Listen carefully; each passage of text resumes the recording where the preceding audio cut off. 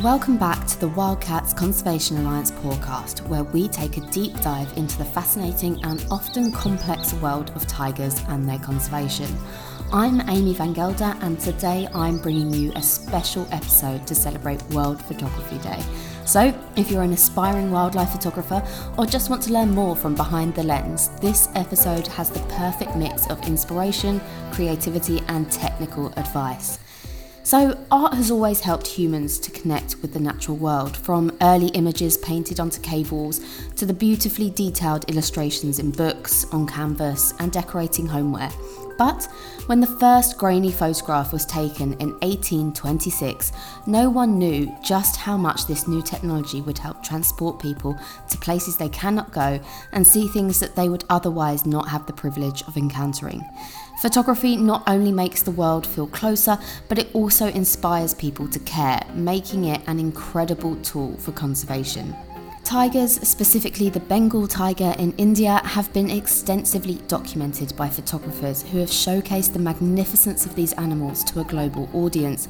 But beyond beautiful images, photos have also provided graphic evidence of our devastating impact on habitats and species, which has helped to drive action in a worldwide community. Across the world, photographers are using the power of pictures to help save endangered species, and today we are joined by an amazing photographer and longtime friend of Wildcats Conservation Alliance, Tao Chauhan. Tao is a UK-based photographer who specialises in big cat photography. He has been pursuing this passion for over a decade, first honing his skills in a zoo setting before capturing wildlife in their natural habitats, both home and abroad. For over a decade, Tao has been supporting us here at Wildcats through the use of his images and commission from sales. So, Tao, great to have you here. Thanks for joining us. How are you? I'm good. I'm looking forward to the podcast.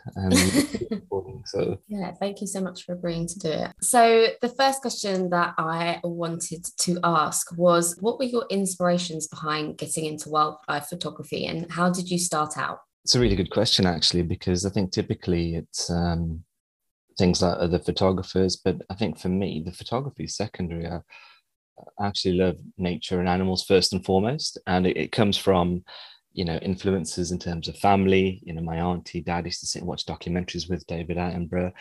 But there was one particular pretty powerful moment, I think, when I was about 7 years old. Went to a zoo, and it was the end of the day. It was summer holidays when we had hot summers, hotter than today, it would seem, from my memory anyway. And we were exiting the zoo. All the kids ran to the ice cream van. And I noticed something in the enclosure next to me. So there was, like a fence and some wiring, and then there was some long grass, and I saw some movement. And I looked and I focused through the grass. I was only 7 years old, and I didn't see the tiger. I just saw the stripes, the movement of the stripes and the foliage, and that's one of my earliest memories in terms of nature, and one of my most powerful as well.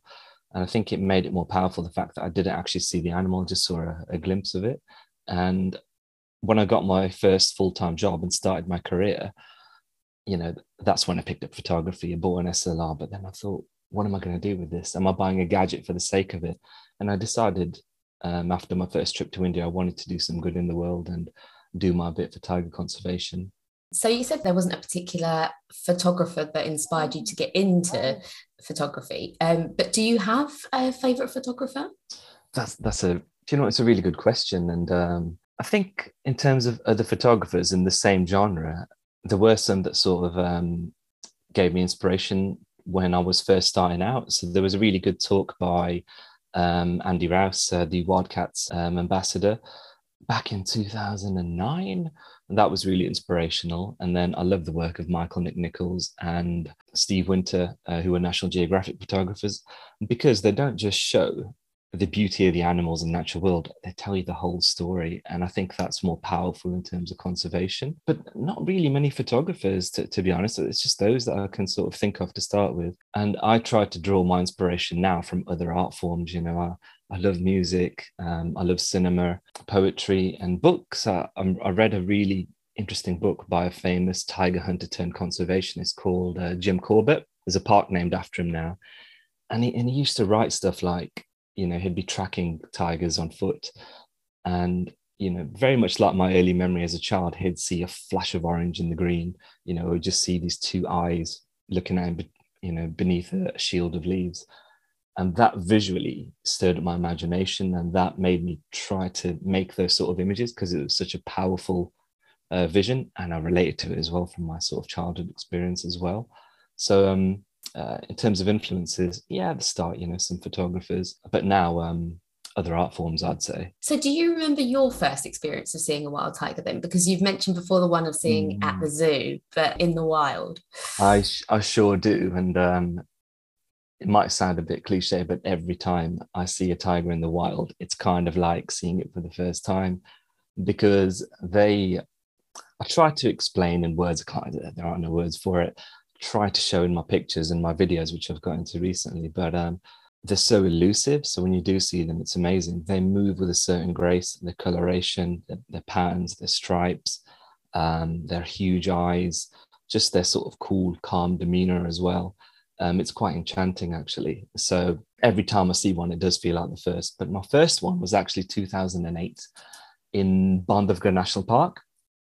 And it was tough going when I went. We went in November, when it's typically sort of tougher to track and find tigers. And after 3 days, we'd spent a fair bit of money, hadn't seen nothing. And then we got a report that a tiger had been sighted in a ravine. And then we got to the area and I looked around and I couldn't see nothing. And then the guy tapped me on the shoulder and he pointed, and just sort of a few meters, 10, 15 meters away, this young sub-adult was just lying in this little pool and just staring at us. And yes, I took my pictures, but what I did was, and I think this is important, and I'd recommend this to anybody that goes out on a safari or something, I put the camera down, I looked at the animal, and I did a 360 and I looked around me. And that was more powerful than looking through a little viewfinder, looking through a screen and experiencing it all that way. So I'm really glad I did that. And you said that November could be quite a difficult time to maybe see tigers. Do you have a favourite time, a favourite type of season or time of day to take photos of tigers? You know what? It's going to sound a bit contradictory, but November, because it's post-monsoon season, the forest is lush and green and it's beautiful. And the contrast you get between the orange and the green is fantastic. Everything comes alive. You typically get fewer sightings of tigers in November, although that hasn't been the case the last few times I've been. They've been very good. But I think it's worth it for just the feel of the forest. Plus you sweat a lot less as well. It's only 30 degrees in winter in them sort of post-monsoon. I went in May this year and it was 47 degrees. Oof. Yeah. That is a sweaty day out. Well, it was beyond a sweat. You start to get a bit of heat exhaustion with those sort of conditions. The safaris are timed to go out when it's cooler in the morning and the evening, because tigers, are crepuscular. But it led to more sightings as well, because there was fewer water bodies and the tigers were drawn to those. So we did have quite a few sightings in May. So it was worth it. What has been your most rewarding shoot, or what photo are you most proud of capturing? I mean, I've got really high expectations of my photography. So part of me wants to say, none, haven't got there yet. But I think in relation to tigers, it would have been when we saw, back in 2018, a mother with small cubs, and she was so relaxed around us that the cubs were feeding. And I think for me, in terms of what we did, we got to the area, we found her, we stayed quiet, the cubs came out and they were feeding. We'd done everything right and it was perfect. The tigress was relaxed, the cubs were out playing. I think that one, because of the way it all sort of panned out, was quite an enchanting memory. But it's not just tigers. I do love doing local wildlife as well. So I recently moved to Kidderminster in the countryside, and I'm working on some little owls right now, and that's actually quite rewarding. And I've captured some pretty enchanting moments of them as well. Kingfishers as well, badgers. So local wildlife as well, Amy, I think. Would you say as well then, if you were going to recommend people to get into wildlife photography, to look more at their local animals first before going and maybe taking photos of the big charismatic creatures? With your question, I think you've touched on a really important point, because again, from my perspective, I don't think images are made with the metal the glass, the plastic of lenses and cameras. I think images are made from the heart. And I think if you've got that original connection with the species and you're passionate about them, you know, I've got a great affinity for tigers, for example. I think that's got to be the starting point. You know, I think if you approach it in the sense of, oh, well, I need to get the latest gear, oh, I need to get these trophy shots for social media and so on, I don't think that's the best way to go about it, my personal opinion. You've got to have that passion for your subject, whatever it may be. And I think from there, everything builds up from that. But in terms of things like camera gear and starting points, the technology is so good right now. You know, there's loads of really good entry level cameras that only cost a few £100, you know, and you could carry on spending on camera gear. But what's the point if, you know, you're not able to get out with it? That's my thought. So you've kind of touched on a question I was going to ask. What is your opinion on the kind of camera gear rivalry that some people talk about? I think from the camera manufacturer's perspective, for them it's great, you know, because they constantly build new models and stuff, tempt people in, and they like that sort of culture. But as an artist, as somebody who's trying to do something for animals and nature, first and foremost, it doesn't really interest me that much. I guess it's easy for me to say because I've got some quite decent gear now. But I think one thing I would like to say to my past self is to not get too obsessed with cameras, lenses, gear and settings, and focus more on A, the animal, the species, what you're passionate about, B, how you can portray them in the best way, how you can do something for them, and C, getting your personality into the images. You know, I think one mistake I made when I first started was looking at, you know, other photographers' work, and it's fine when you start, you know, you're finding your feet and so on, but there's a risk you'll become a pale imitation of them. You've got to find your own way, and it all starts with the subject, you know, and being passionate about it, knowing it, understanding it, and having that purpose in life to do something, you know, for, you know, in my case, tigers, if that answers the question. Yeah, definitely. So you said you have got some great kit now. So what is in your camera bag, or what would you say is your kind of wildlife essential kit that you take with you? Well, I like to use what we call fast prime lenses, and what they do is they're quite big and heavy. They let in a lot of light, so you can shoot animals in sort of darker conditions, but they also give you what's called a shallow depth of field. They isolate your subject, and I love that look and that feel of that image, because I'm also inspired by the work of artists, so the great impressionists such as Vincent van Gogh, for example. And the lens I use, which is a 400mm f2.8, it blurs out the background so much that it makes it into an impression, and then your animal, your subject, the tiger, for example, just pops out of the frame. It helps to give, you know, a format that's typically 2D a little bit more depth. It makes it 3D, makes the animal pop out. So that's what I use. You know, the downsides are it's pretty expensive and heavy, but again, I go back to, you know, purpose and, you know, what I'm trying to do with my images. So I deal with the weight, you know, a few gym sessions and so on, using bean bags in the Jeep and monopods occasionally, and that's my main lens I use. In terms of cameras, there's been a bit of a change in recent years, and cameras have evolved into what we call mirrorless cameras. So you'd have your single lens reflex cameras, which are a little bit more older, with like a mirror that flaps up and down, larger bodies, a bit slower. But now you get mirrorless cameras, which are a lot more compact, but they've built in so much technology.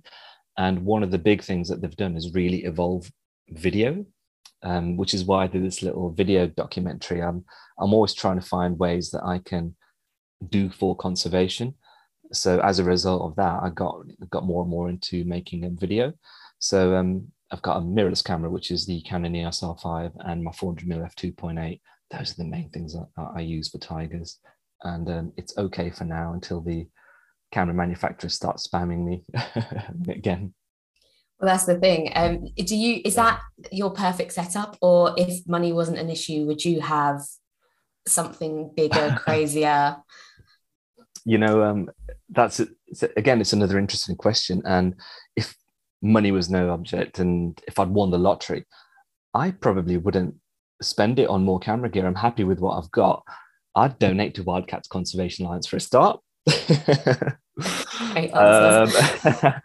No, I want something tangible from what I'm giving to conservation, you know, and I want it to make a difference. And you know, maybe I'd buy a season ticket, you know, at Old Trafford to see Manchester United play, but you know, I'm happy with the gear, and I think conservation's at the heart of what I want to do.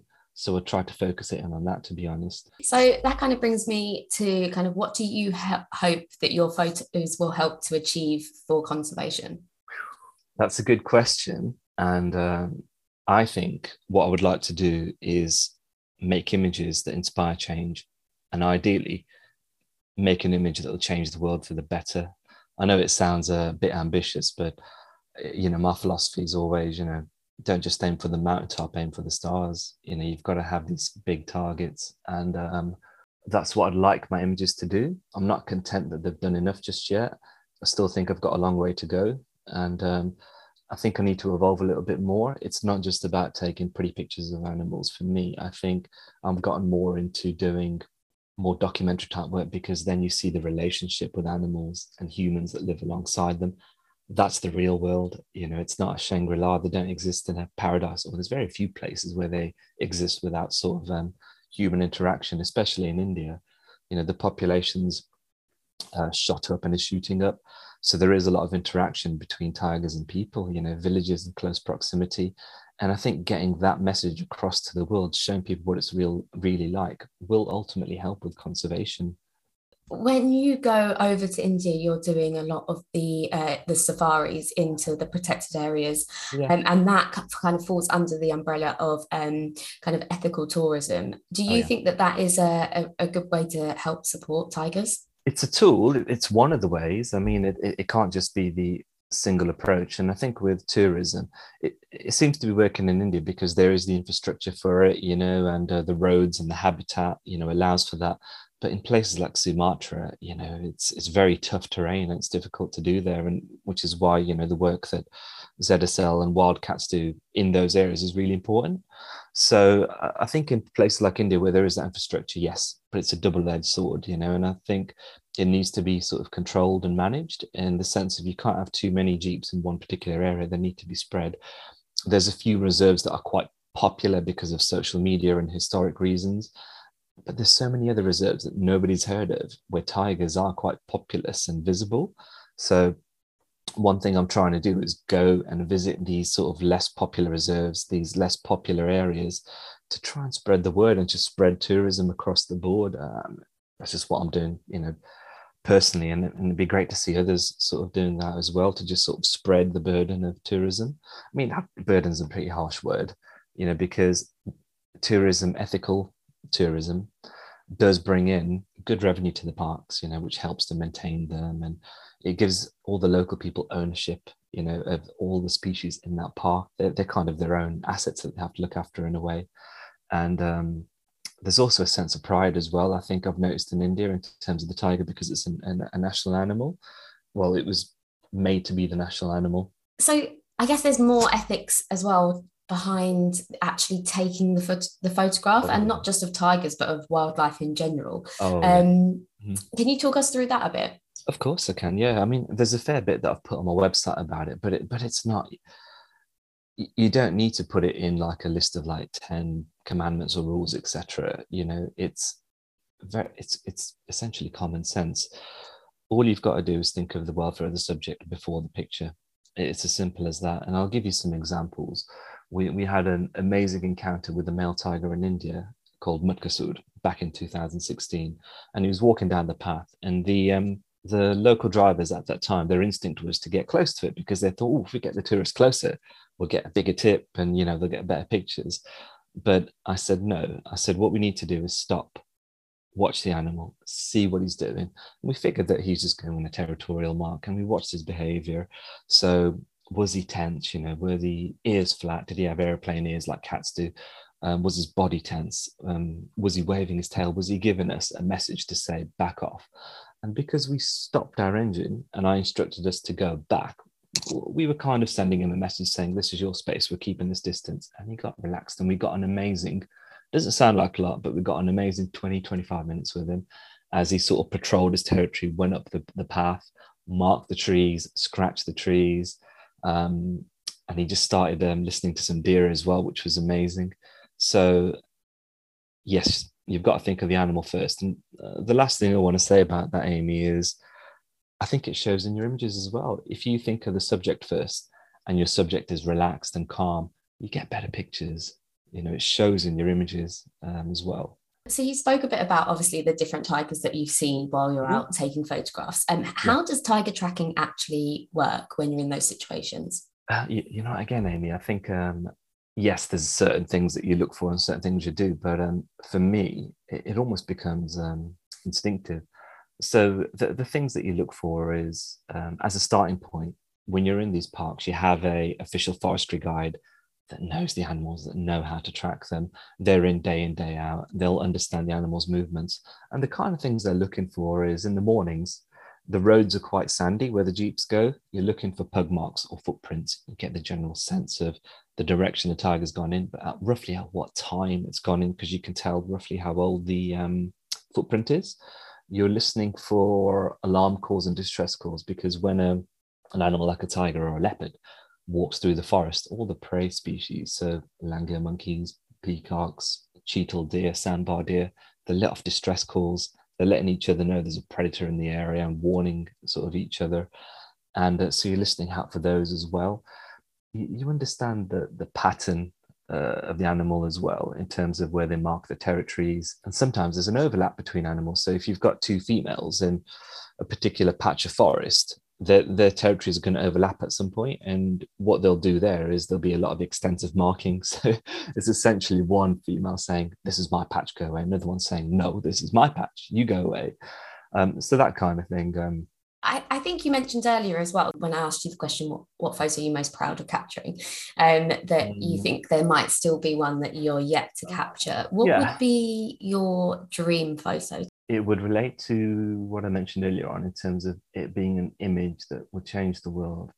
And I think creatively, it's got to be something that transcends art and almost borders on something spiritual. And it's very difficult to explain.